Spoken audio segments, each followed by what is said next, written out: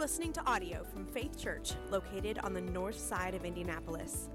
If you'd like to check out more information about our church and ministry, please visit faithchurchindy.com. Let's all now stand for the reading of God's Word from the book of Acts in the New Testament, chapter 8, beginning with verse 26. Now an angel of the Lord said to Philip, "Rise and go toward the south to the road that goes down from Jerusalem to Gaza.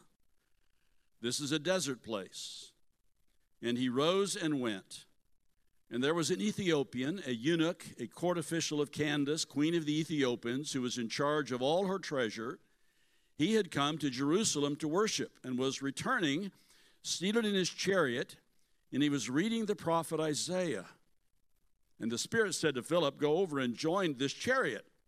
So Philip ran to him and heard him reading Isaiah the prophet and asked, "Do you understand what you're reading?" And he said, "How can I, unless someone guides me?" And he invited Philip to come up and sit with him. Now the passage of the scripture that he was reading was this: "Like a sheep he was led to the slaughter, and like a lamb before its shears is silent, so he opens not his mouth. In his humiliation, justice was denied him. Who can describe his generation? For his life is taken away from the earth." And the eunuch said to Philip, "About whom, I ask you, does the prophet say this, about himself or about someone else?" Then Philip opened his mouth, and beginning with this scripture, he told him the good news about Jesus. And as they were going along the road, they came to some water, and the eunuch said, "See, here is water. What prevents me from being baptized?"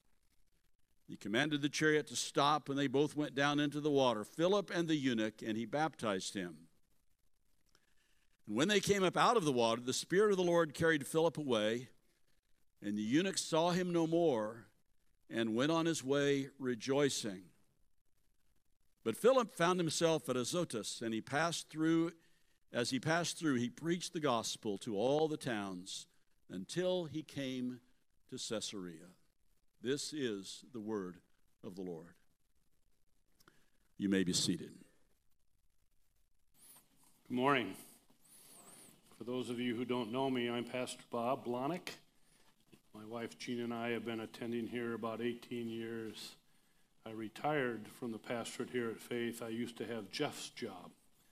And the two young eagles, Jeff and Joey, are off somewhere today, so the old buzzards, Bob and Tom, are running the show this morning.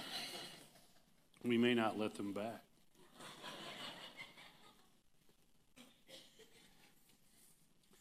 As I look back over the last 46 years of my life, there are 2 days in particular that really took me to a deeper level in my faith with God and understanding his role in my life and my role as he called me on mission to serve him.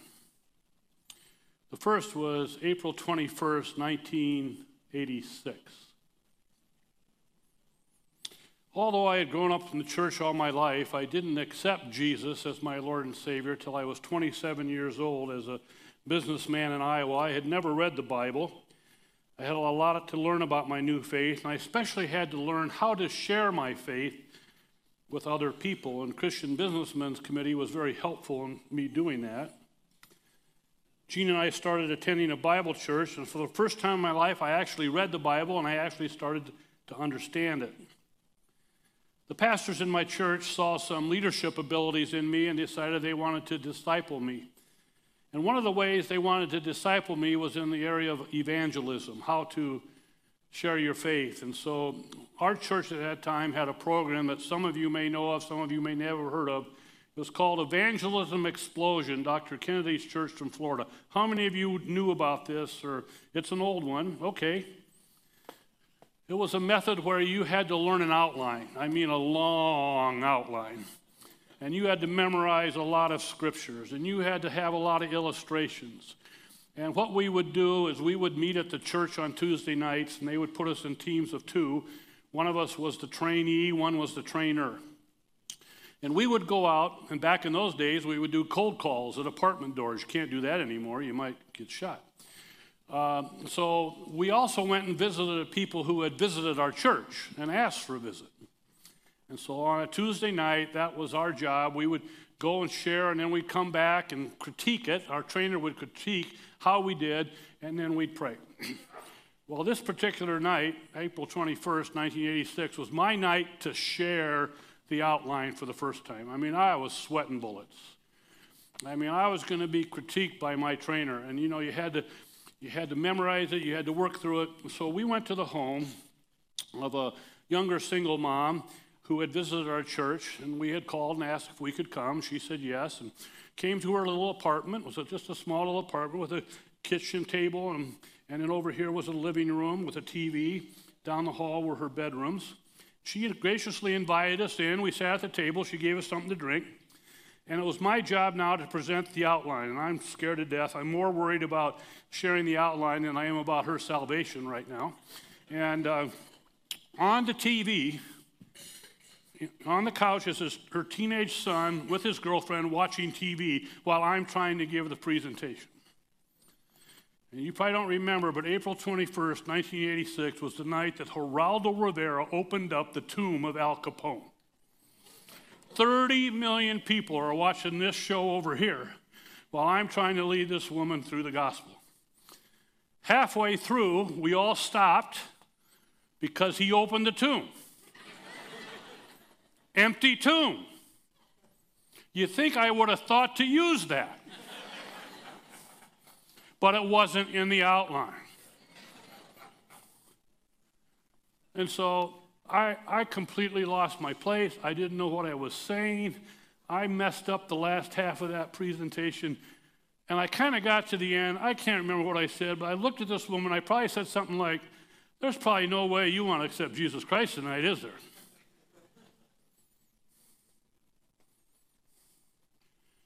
And she began to cry. And she asked that the TV be turned off. She said, "Could you help me do that?" And for the first time in my life, God used me to lead another person to Christ. I'd never done that before. And he taught me a big lesson that night. It wasn't my ability to do it. It was just my responsibility to share my testimony and the gospel, and it was his responsibility to bring that woman with Christ. And I walked out that door flying like an angel, rejoicing, because God had done it in spite of my failures. And in God's grace over the last 46 years, he's let me do that hundreds of times with people. There's no greater feeling on earth than to be in the presence of the Holy Spirit when he draws one of his own into the kingdom of God. Evangelism is hard. We've been commissioned. You and I have been commanded by Christ to go and make disciples. Why aren't we doing it? Why do we struggle so hard with sharing our faith?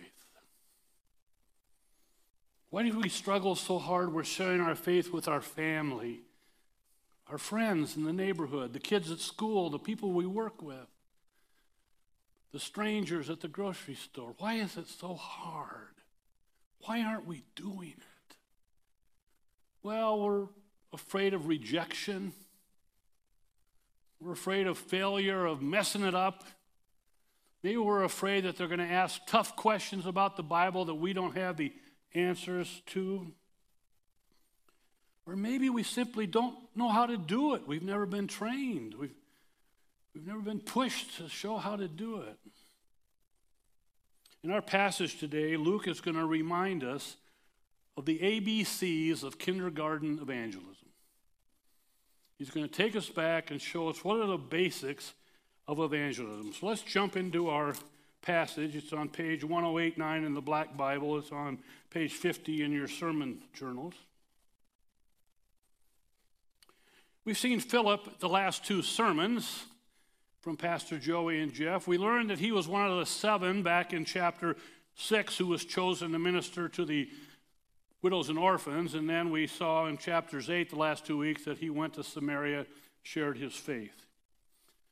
We're going to learn months down the road when we get to chapter 21. I think that's going to be in about 2035 at the pace we're going, but we'll get there. He's called the evangelist, Philip the evangelist. So we can learn something from this guy.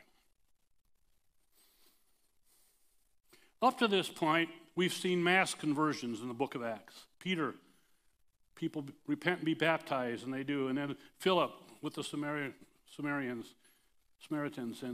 But now he's going to shift, and Luke's going to share 3 individual conversions. Today, the Ethiopian, then Saul, and then Cornelius in the next couple of weeks.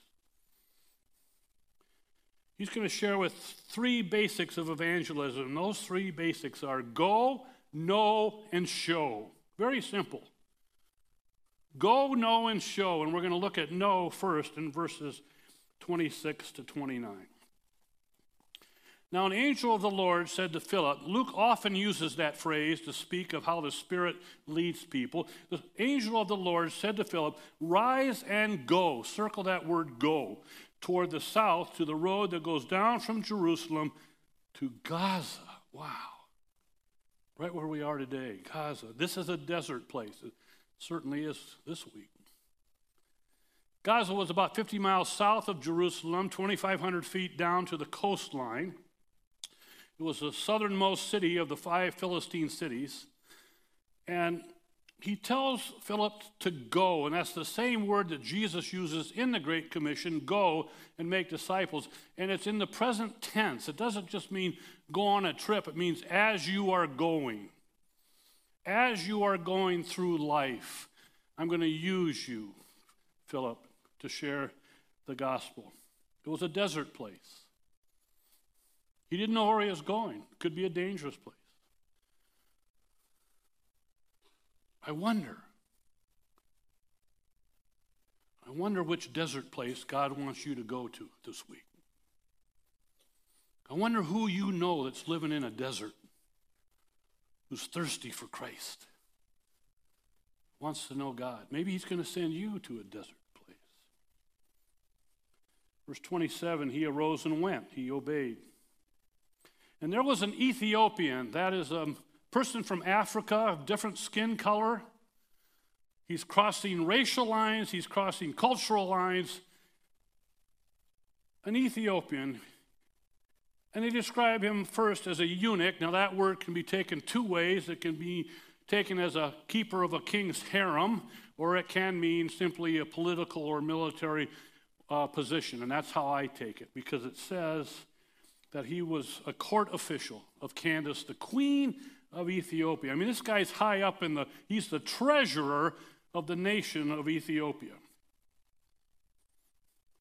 It said he had come to Jerusalem to worship and was returning, seated in his chariot, and was reading the prophet Isaiah. And the Spirit said to Philip, go, circle that one again, go over and join this chariot. So not only did he send him on a general mission, now he says, this is the guy.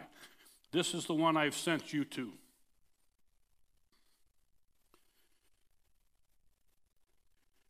The Jews back then would have called this man a half proselyte because he was a Gentile, but he was worshiping the God of Israel, Yahweh.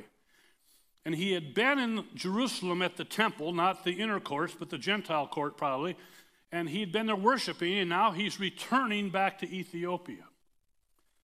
And he's obviously a very important, rich person because he has a chariot. Now, we're not talking about the Ben-Hur military chariot. We're talking about just a regular, nice wagon, a limo. And he has his own possession of a scroll of Isaiah, which cost a lot of money back then. So this is a pretty important person that God has picked out for Philip to talk to. Our church is currently going through a program called Evangelism Shift, E-Shift. It's a 3-year program we're going through. Joey's been talking about it the last couple of weeks. Last year, the E-Shift trainers came in and worked with 50 of us in the church and taught us how to learn to share our own faith. And then this year, we're now going to be sharing it with you in small groups. And I'm going to talk about that in just a few minutes and how you can sign up for one of those groups. But they had a word in there I'd never heard before. I really appreciated their teaching. It was the word sentness, S-E-N-T-N-E-S-S.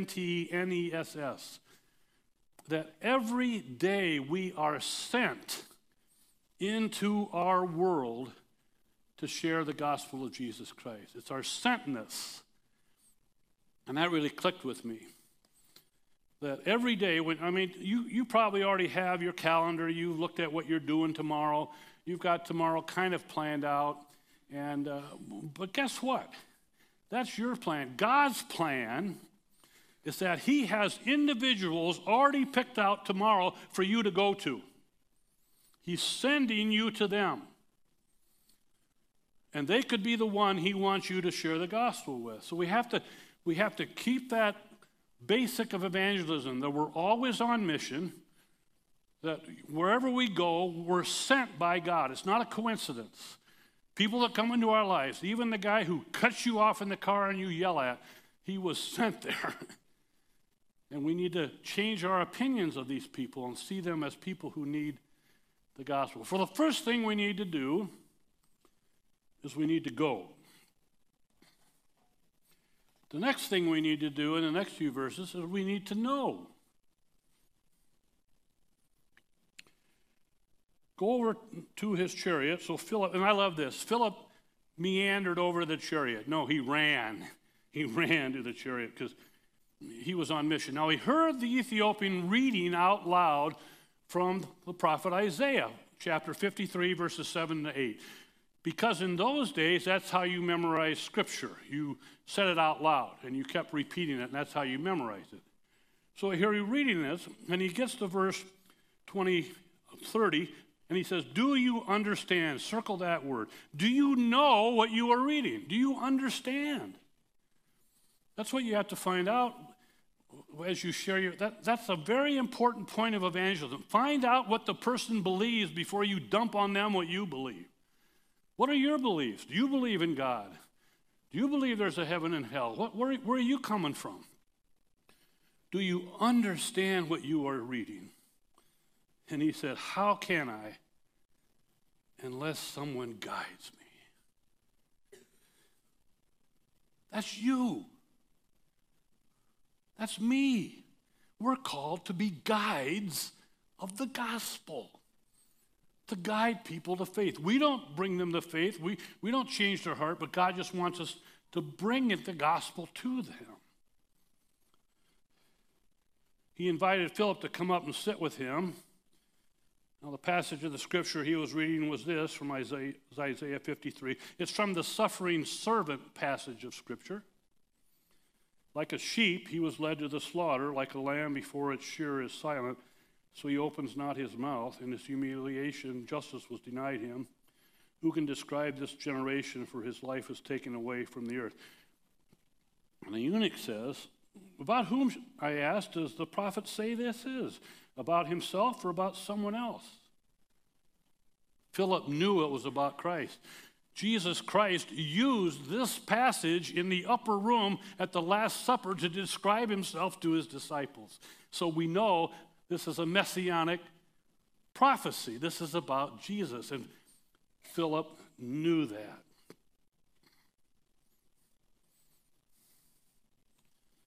So what's Philip going to do? This man's reading from Isaiah. He's wondering who this is.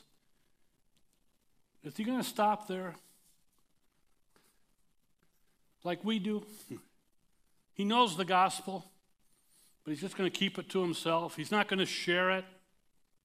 No. He's going to show. That's the third. He's going to show the Ethiopian who Isaiah is talking about. Philip, circle, he opened his mouth. Oh my goodness. Lord, could we please do that? Could we please learn how to open our mouths and share the gospel? And beginning with his scripture, he told, circle that, he told. He's showing the Ethiopian the good news about Jesus. Now, Luke doesn't give us the details of everything that he shared with the Ethiopian about the gospel.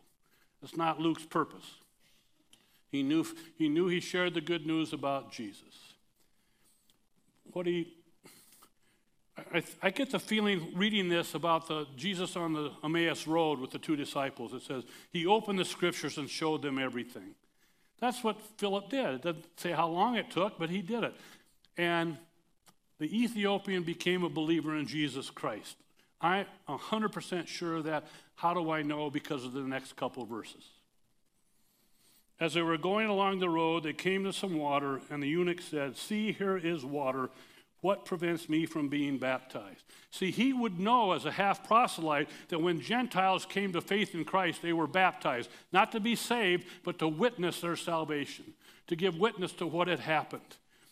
And so this guy has accepted the Lord. He said, what do I do now? I want to be baptized. Why? Because Philip had heard Peter say, you need to repent and be baptized. Philip himself, back in chapter 8 with the Samaritans, said they were being baptized. So that's the normal procedure back then, was you accepted Christ and you were baptized.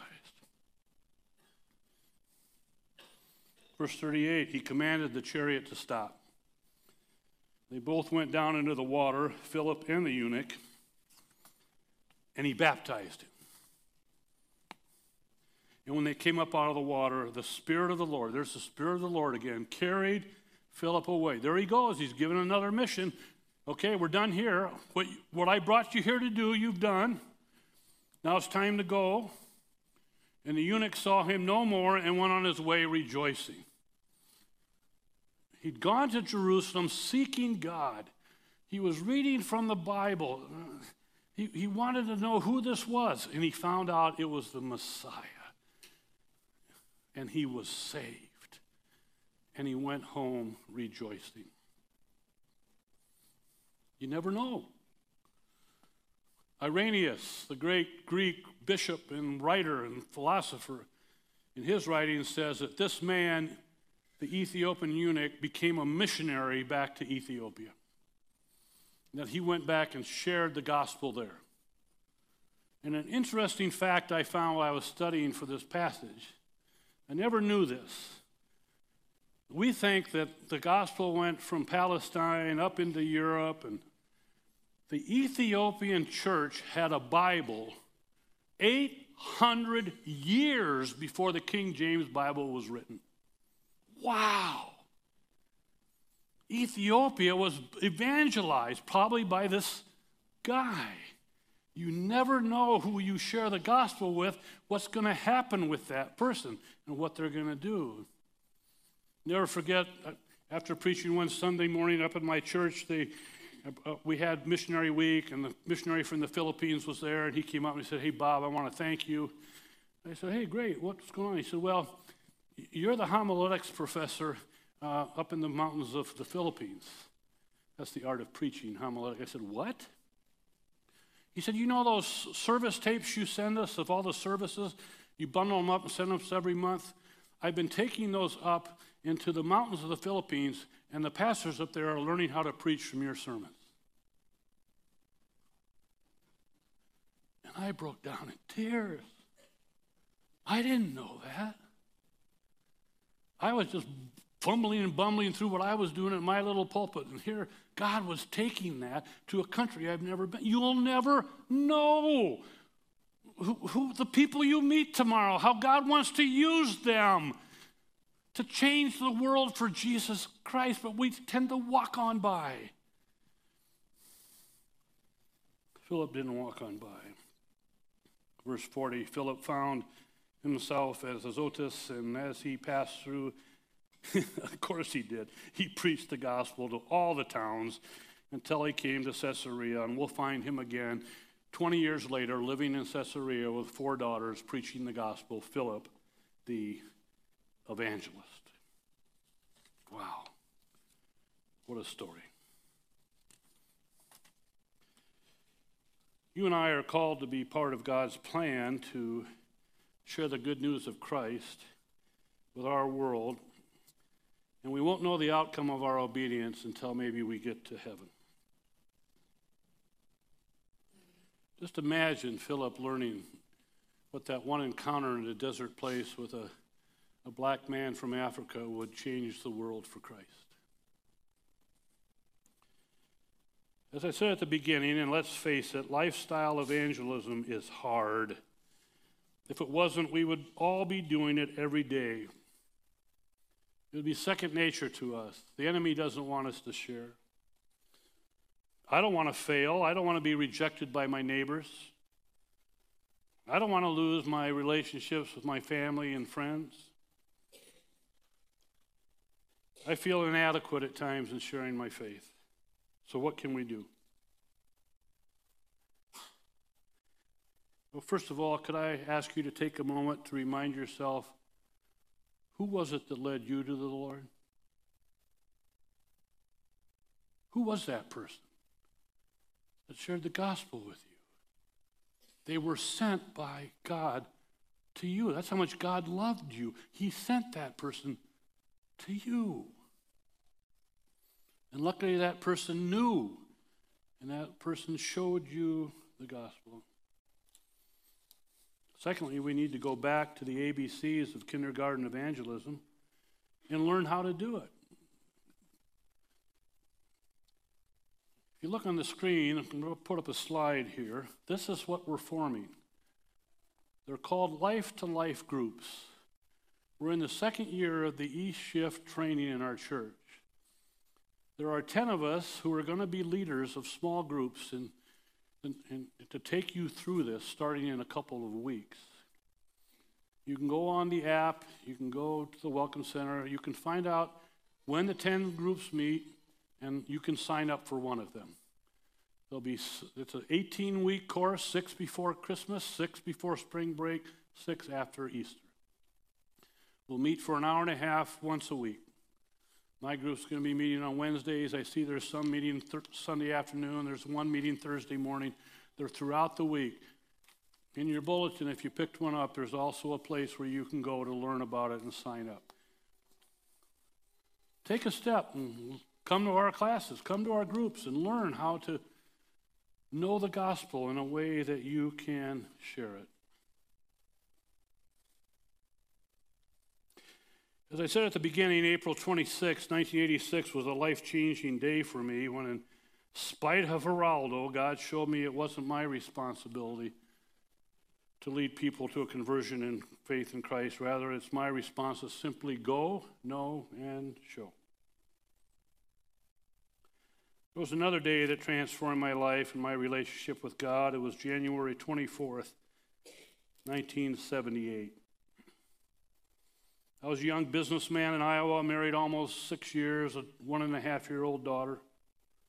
It was just 5 months after my conversion to Christ. I was a new Christian. It was one of the saddest days of my life when my mother-in-law, Jean's mom, died of cancer. Lymphoma. We had 2 months warning, and she died at the age of 56. My daughter would never know her grandmother. She was a godly Christian woman, and I know I'll see her again someday. I couldn't understand why, God. That was my first personal experience with the word cancer. That ugly, ugly disease. My brother here has been raising money this week. I've seen you on Facebook doing it. God bless you. We've all been touched by cancer, haven't we? How many of you, family member or yourself or someone, been touched by cancer? Let me see your hands. It's everywhere. I hate that disease. I've buried too many people from that disease. So to honor my mother-in-law, I decided to become a volunteer for the American Cancer Society. Just went down to their office and said, hey, what can I do? And they had me start doing little things, and I did more, and I did more, and I did more, and they found out that I was a pretty good public speaker, and so I was chosen to be the state crusade director for the state of Iowa, to go around the state, give speeches, and raise money for the American Cancer Society. What a privilege. Every day I thought about my mother-in-law. Well, because of that position, Jean and I were offered to go to the national convention in Atlanta, and we went. And what a neat place it was. They always brought in celebrities. Some of you are too young to know the celebrities. They were Robert Schuller and Danny Kaye, okay? Danny got up and danced for us. I remember that. And it was so exciting that year because they announced, they had keeping it hidden, we think we found the cure to cancer. Oh, I mean, everyone stood up and started cheering and cheering and cheering. We've got a new drug. It's called interferon. It's going to change the world. It's going to cure all the cancer in the world. And we were cheering, we were jumping up and down because we found the cure to cancer. So after they refined it, all you had to do was take the vial and fill it up, and you just go around and give everybody a shot. And cancer would be gone. But guess what? It wasn't the magic bullet. It was a good drug. It helped people. Some cancers it helped. But it wasn't the cure-all. Now just imagine. Imagine with me for just a minute. Imagine a person working at a lab this week at Eli Lilly creates a drug, finds a drug that cures cancer. Wouldn't we be jumping up and down? Wouldn't we be out giving a shot to everybody we know? Because cancer could be eradicated. What a shame if we kept it to ourselves.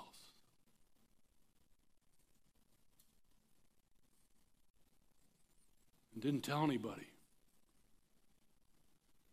that we had the cure. There's another cancer in the world. It's called sin. And a lot of the people God's going to send you to tomorrow are living in sin and dying apart from Jesus Christ. Are we going to keep it? Well, I've got it. I'm okay. I've been cured. Or are our hearts going to break? The people we see tomorrow don't have it, and they need Jesus Christ.